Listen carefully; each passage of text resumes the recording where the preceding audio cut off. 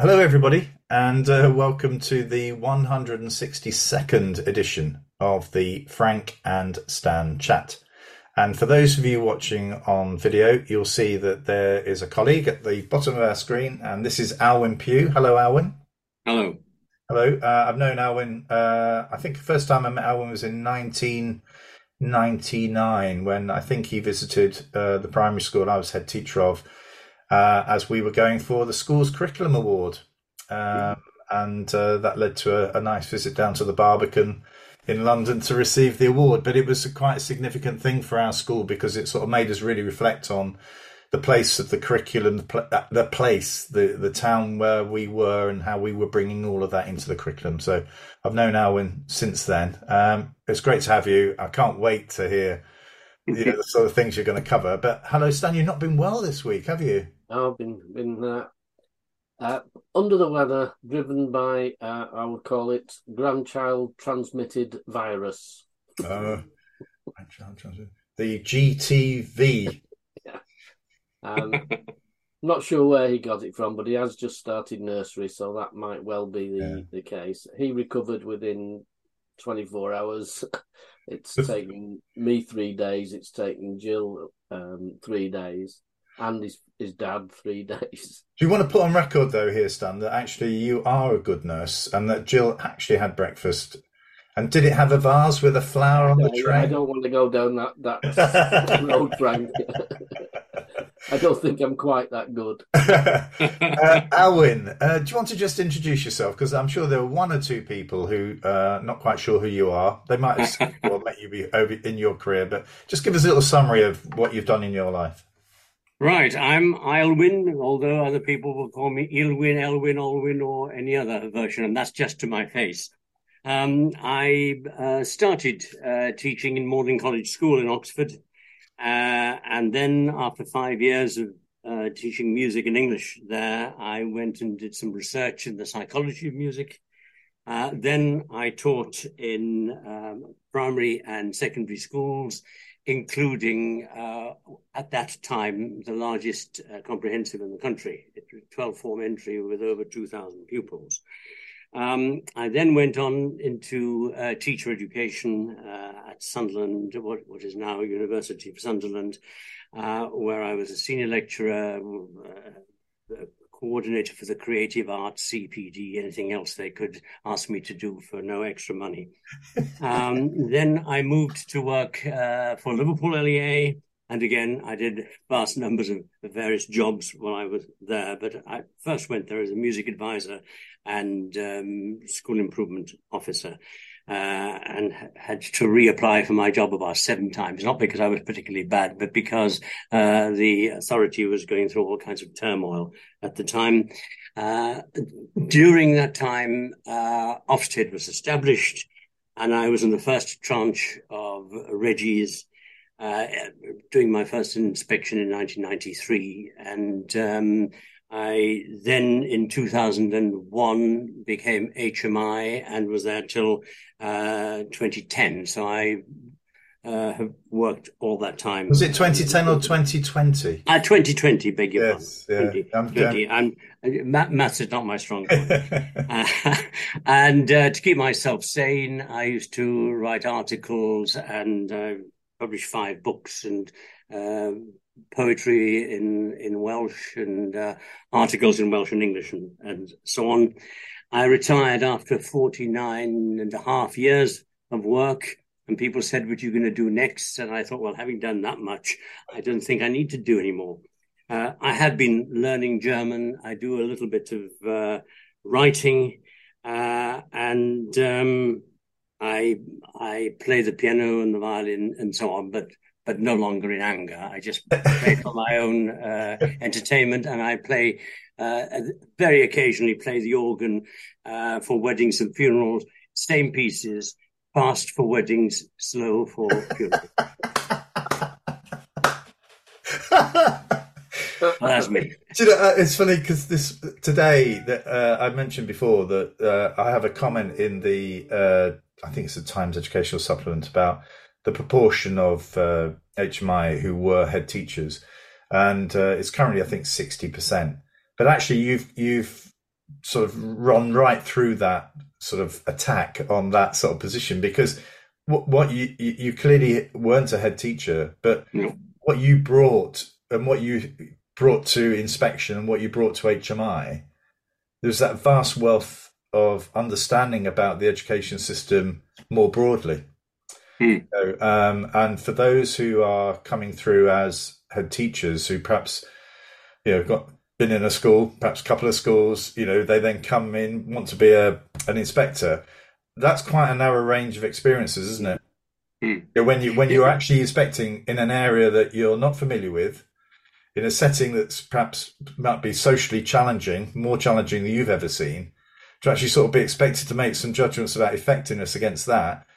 I'm confident, Alwyn, that I'm not saying you'd get the judgments right, but I think there's a fair chance you'll be more right, perhaps, than the other person with the very narrow range of experience. Yeah, I think that obviously there is a need for leaders, but I think that when I first joined HMI, certainly there were people from a very, very wide range of backgrounds, and it was very exciting to be in a meeting with these, especially if you were doing a large inspection of a local authority or whatever, to be able to hear all these various perspectives. I think there is a danger that if you just have it from one aspect, you have people who will have been used to doing what's required of them and haven't really thought through. And I think what Ofsted what HMI certainly used to consist of was a lot of thinkers. I'm not quite sure that it's there to the same extent nowadays. Yeah. Or certainly, I mean, don't get me wrong, you weren't rewarded for thinking. Nobody encouraged it. But you could do it without being sacked. Stan, what's caught your eye this week? Having been in bed for most of the week, not a lot, but I did manage to pick up a new way of organising government, I think, was it yesterday, the day before, when the Prime Minister announced a whole lot of things that he was going to stop that had never actually started, like meat tax and the number of people you had to have in your car, and 7 bins, or was it 8 bins? Things that never were going to happen, but suddenly by stopping them, that's been a good thing and made us all slightly better off.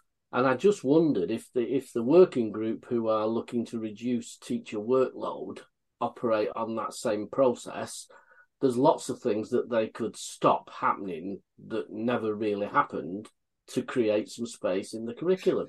And I was just musing through a list of things that people had proposed never to become serious, but in the same vein, neither was meat tax, to be honest. So we could perhaps start to say, if we stop bubble wrap studies, which is where children are encouraged to develop their fine motor skills by popping bubble wrap, there's some time in reception. We could take out ancient Greek in the early years. Yeah. That would gather some time. Chewing gum language, believing that chewing gum can enhance your language development, so you chew as you learn to speak. Balloon animal history, I'm not going into the details of that. Invisible art class, where you use purely your imagination to develop a piece of art that no one else can see. That sounds like the kind of artwork I did. But if we take these things, cloud whispering as another one, superhero ethics, banana peel botany. There's quite a few here that are bizarre things that people propose should be happening in schools that clearly never would. But if you take those out, having never introduced them, you can create probably, I would say, 20 to 30% of teachers' time. Job done. Where are we, where we invent things that didn't happen or were never going to happen, say I've stopped them happening, and therefore saved you some time or money? Yeah. It's absolutely bizarre. Yeah. I agree. I think what's interesting, at last we've seen on the... I felt as though I didn't feel any pity for the Prime Minister yesterday being interviewed by Radio 4 in 10 Downing Street, but actually they didn't really go for him, over all of this. That level of challenge But it's funny, just bringing it back to education and the point you were making before, Alwyn, about thinking, that actually when when we worked as HMI in the early days, there was an encouragement to be really quite robust in terms of the challenge to the chief inspector, and that being viewed not negatively, but as a means of ensuring that whatever policy or approach was being adopted, actually you'd had your Radio 4 interview, prior to the launch, because what you don't want is everybody to keep quiet and then everybody know that something's got a massive problem with it. And then as soon as you launch it, it's out in the open because it's obvious. So I think it's really just that encouragement to get people to think that they can just say what's on their mind, not to knock you down, but to actually improve the process. The other thing we could do, Frank, is bring things back. That do you remember ITA? Is that in your? You must be old enough. Yeah, I am old ITA. enough. We could bring ITA back for a short period and then get rid of it. Yeah, and create a space that previously wasn't there. It's the old assembly story, isn't it? Where the family are overcrowded and they bring an animal each day into the house, and then eventually they let the animals out of the house and they realise how much space they've got in the house. Alwyn, what's caught your eye this week?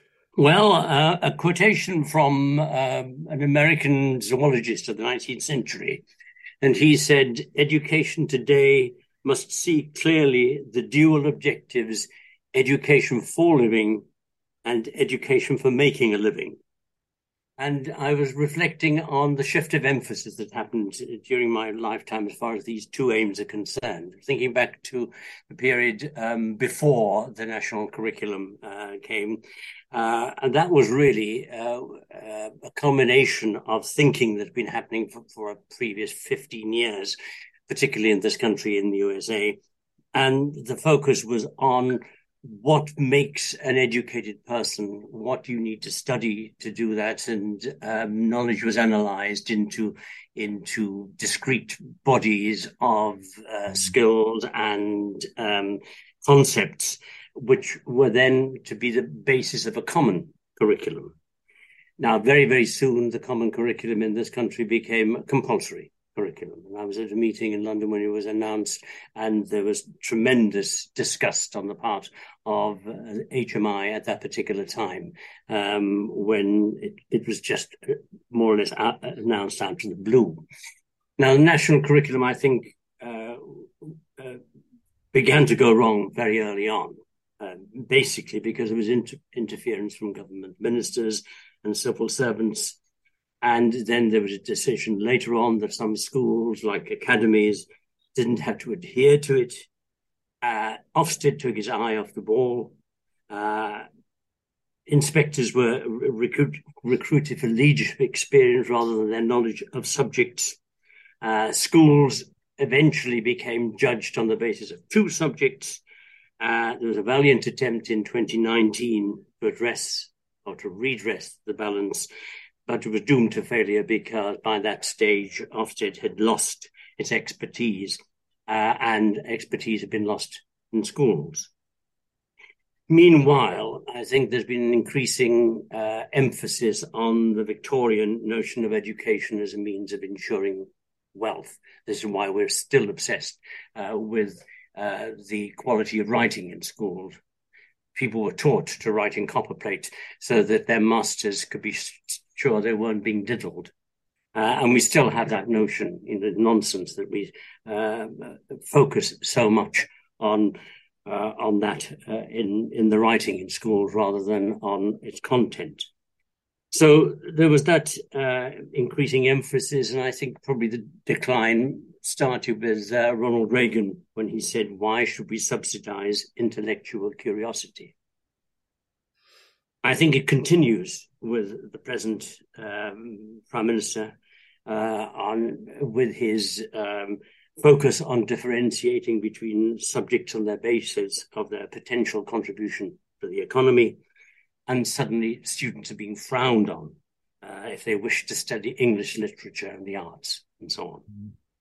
Now, And in schools, I think decisions are being made on what is regarded as being economically advantageous to people. And what worries me is that sometimes those are made with the thin veneer of thinking this is going to be good for children who come from poor backgrounds, and they need to be able to get out of that. Yes, it's true, but it doesn't take into consideration what happens in our minds. It's one thing to earn money.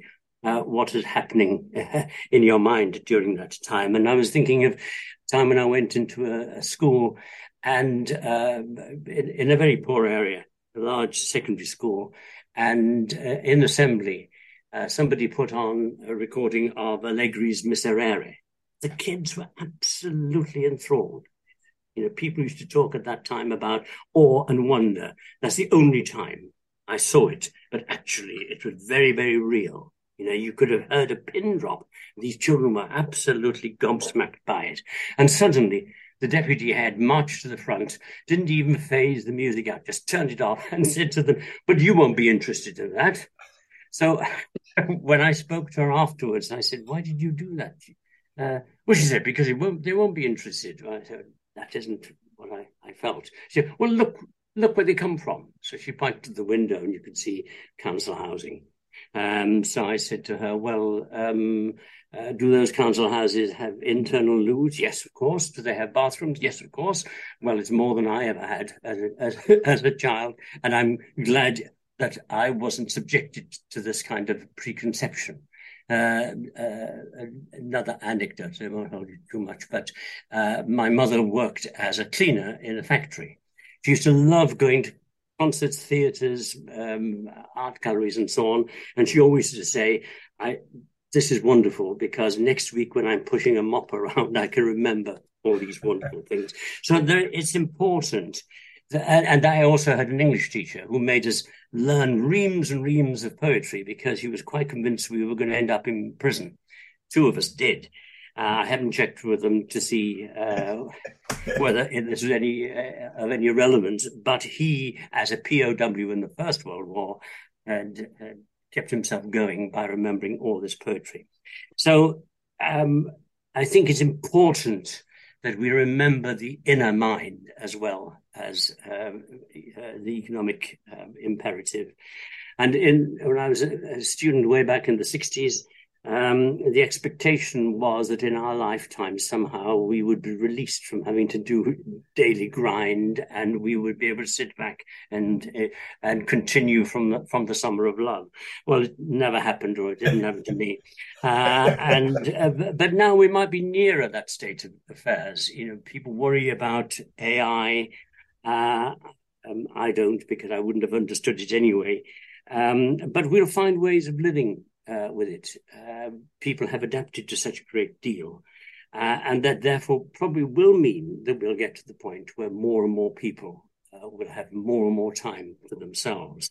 And another quote I found this week by a chap called Sidney J. Harris was that the primary purpose of a liberal education is to make one's mind a pleasant place in which to spend one's leisure.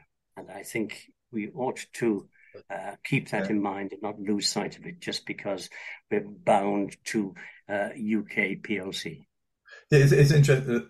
Go on, Stan, you were going to say. I was just going to say, my first school, which was in a council estate in Salford, the head teacher said to me that all these children need is to be able to fill in a betting slip and read the back page of The Sun. That was her ambition for the children.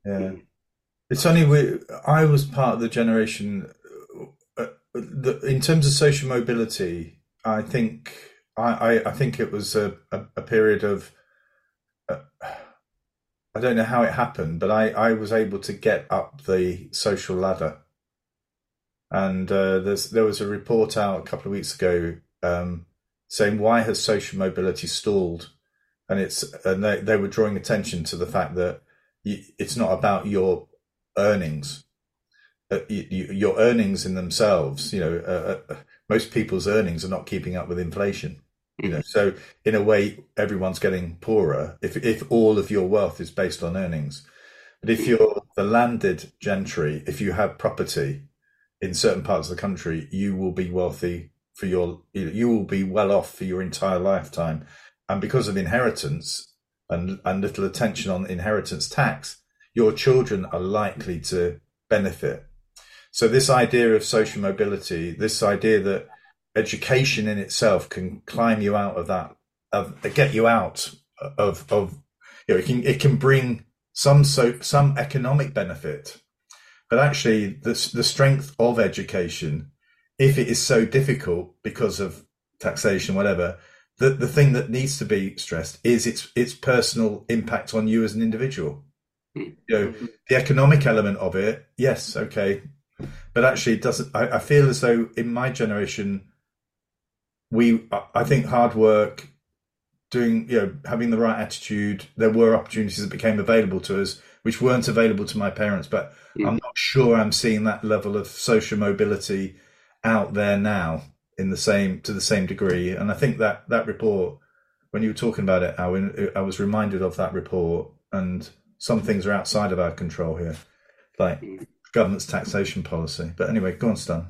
No, I was just thinking about the curriculum and how government policy is, if we're trying to use it to generate economy, music is one of the things that generates a lot of income for and the creative arts.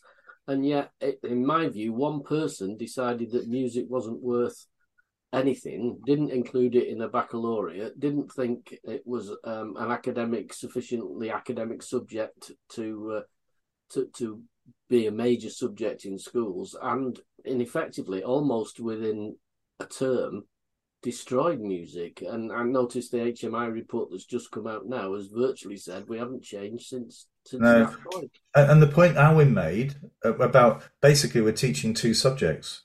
Yeah, that's certainly the case in primary schools, and having grandchildren now, you see, and being close to those grandchildren, the narrowness of it, the lack. In effect, their only bit of drama and music came after the SATs had been completed, when there was a joyous celebration, when you suddenly saw kids who could hold an audience.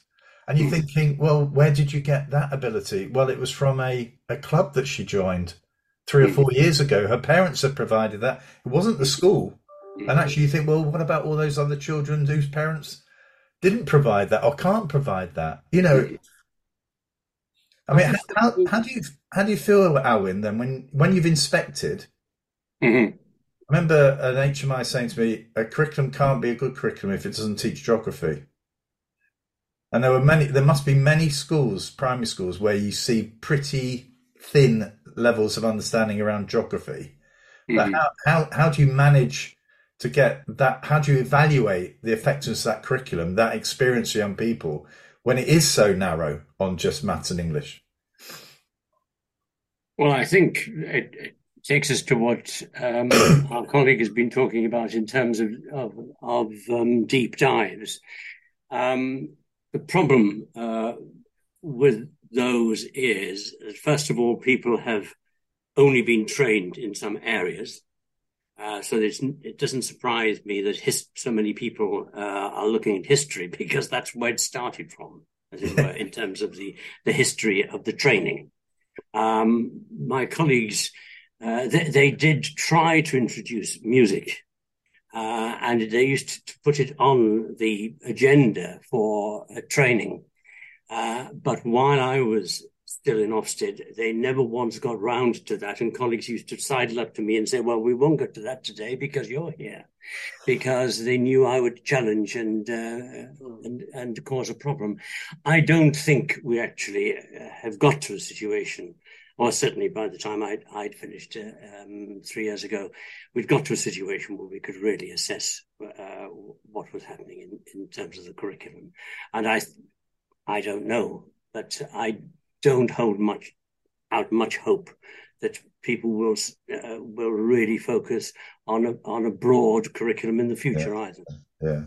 Well, for me, and I know there's loads of arguments against this, but if what you judge children on at the age of 16 is what they can remember in a certain number of subjects, the whole of the curriculum is going to be about trying to get them to that point, rather than judging what they're capable of doing at that stage and what the range of knowledge and understanding. See, that's not used very often now, I notice. We're on knowledge, but we're not on understanding and concepts, which, again, I don't see that in anything I read at the moment. That conceptual thinking. Well, somebody would have made a decision somewhere that some words are verboten, and that I found that very, very frustrating. I thought it was ironic that we were trying to develop the vocabulary of children, and yet we were being forced to write in demisyllables. And I thought, if Ofsted had had its way, probably Neville Chamberlain would never have been allowed to use the word consequently when he announced that we were at war with Germany. It really did worry me that really we were getting to the situation where, for some mad reason, people were assuming that parents couldn't manage this. Now, I worked in Liverpool for many years. And the wealth and richness of language that people from all parts of Liverpool use is famous for it. It's not the only place.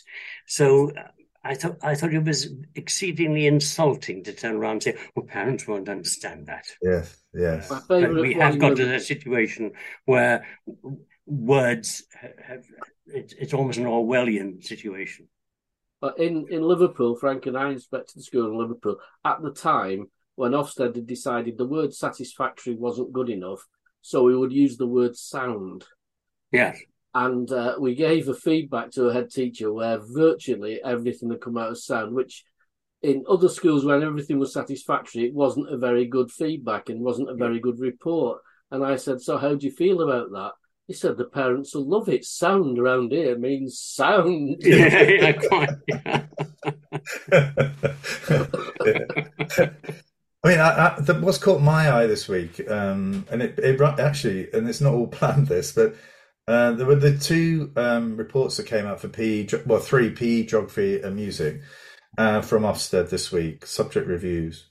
And I think what I feel, I'd be interested in what Alwyn thinks about this. I don't think Ofsted should be a place where colleagues go in and treat it as if it's like a university department. I think that Ofsted's at its best when it reports on the findings of its inspectors.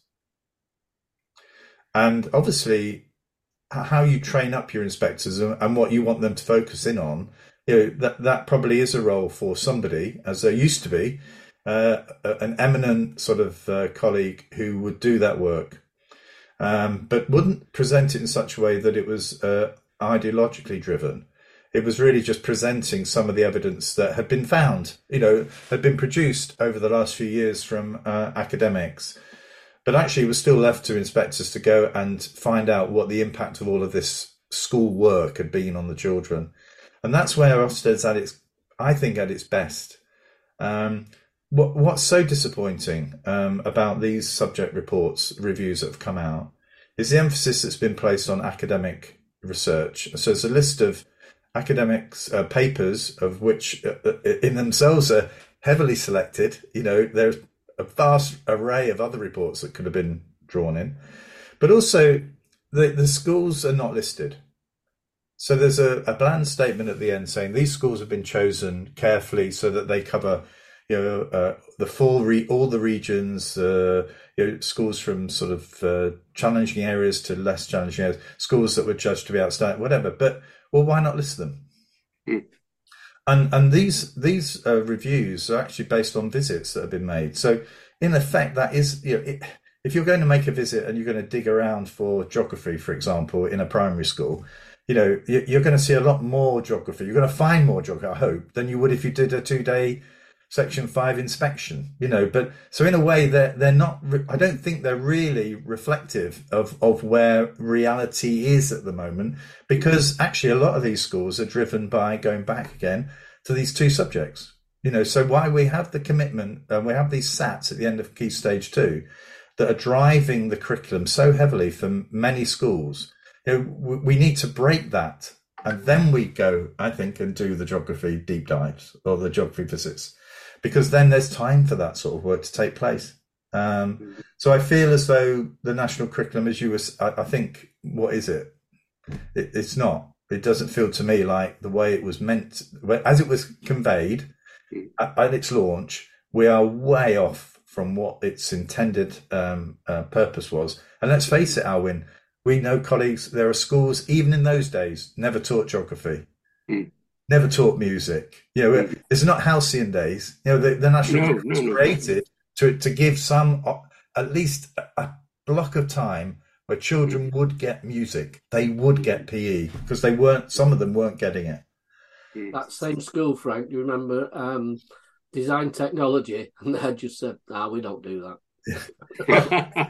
And I had a teacher at the school Alwyn visited, and he was absolutely proud of the fact that the sink was never used, because we don't do art. We're not going to do any paint. We're never going to do that. So the caretaker, the cleaner, loved this teacher. You know what I mean? It was the tidiest classroom. There was no mess anywhere, because it was just English and maths. That's all he did. You didn't tell me that when I came to. No, well, actually, he wasn't. He'd gone by then. Right. I would say that. But no, just going back to those times, Owen. I think that curriculum award. It was the first time we'd really had to look at what we were trying to deliver here.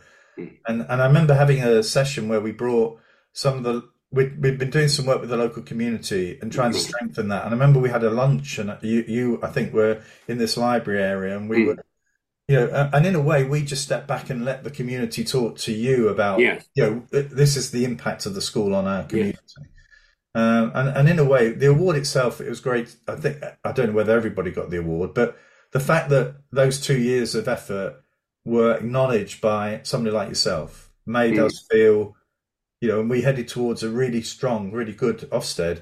But the curriculum award was probably more important to the development of the school than the Ofsted or some of the other stuff that came. Well, it put the emphasis, didn't it, on celebrating the breadth of things that are happening. And there were many things to celebrate in your school. I remember it very, very well, and it was a lovely experience. It amazes me, though, how Ofsted particularly has gone round in circles. I didn't always make myself popular, as you know. And I certainly didn't make myself popular when we started revisiting the curriculum, much as I supported the idea.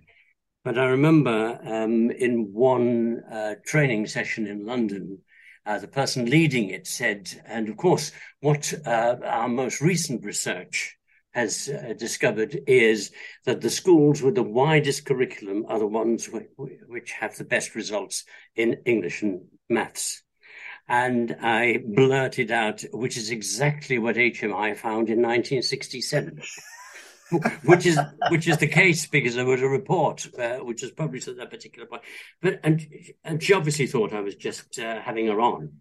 But it worried me that we'd been through all that work had been done, and had been done by subject experts, and then it had been changed and diluted over the years and made into something which was far removed from people really thinking about it. And then as far as music was concerned, all kinds of people waded in, because they couldn't see the difference between music education for every child and instrumental music. So if you asked anybody, they would immediately veer off to talking about instrumental music, and that was dying, and therefore things were bad. And at the time, I used to write quite regularly for the Times Ed.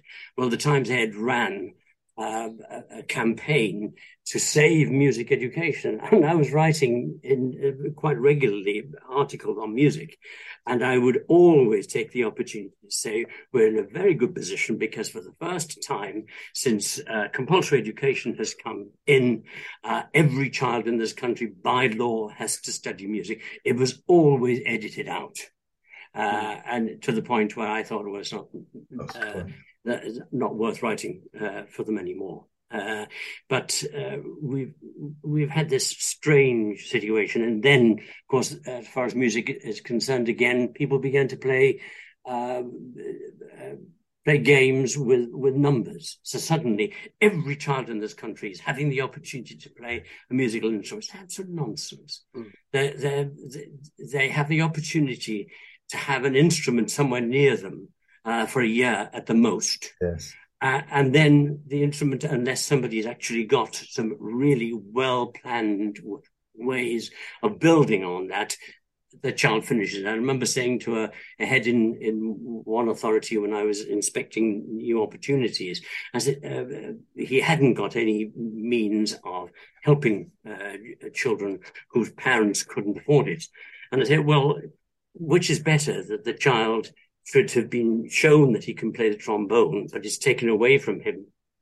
Is that better than never having put him anywhere near the trombone, which he now knows he could play, but is prevented from doing so by circumstances? So we've messed around such a lot with these things, but the fact that it's been allowed to happen means that really we haven't been in earnest about a wide curriculum. Well, that's over 40 minutes of a chat. It's amazing how it goes, isn't it? So, it's been really interesting, Owen. I think you brought sort of, obviously that wealth of experience has really flowed through the conversation today.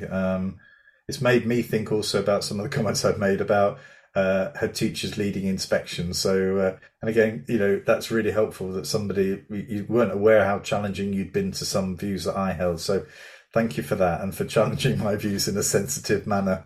So, me sensitive? Yeah. I think it might have been different if he'd known your views in advance and been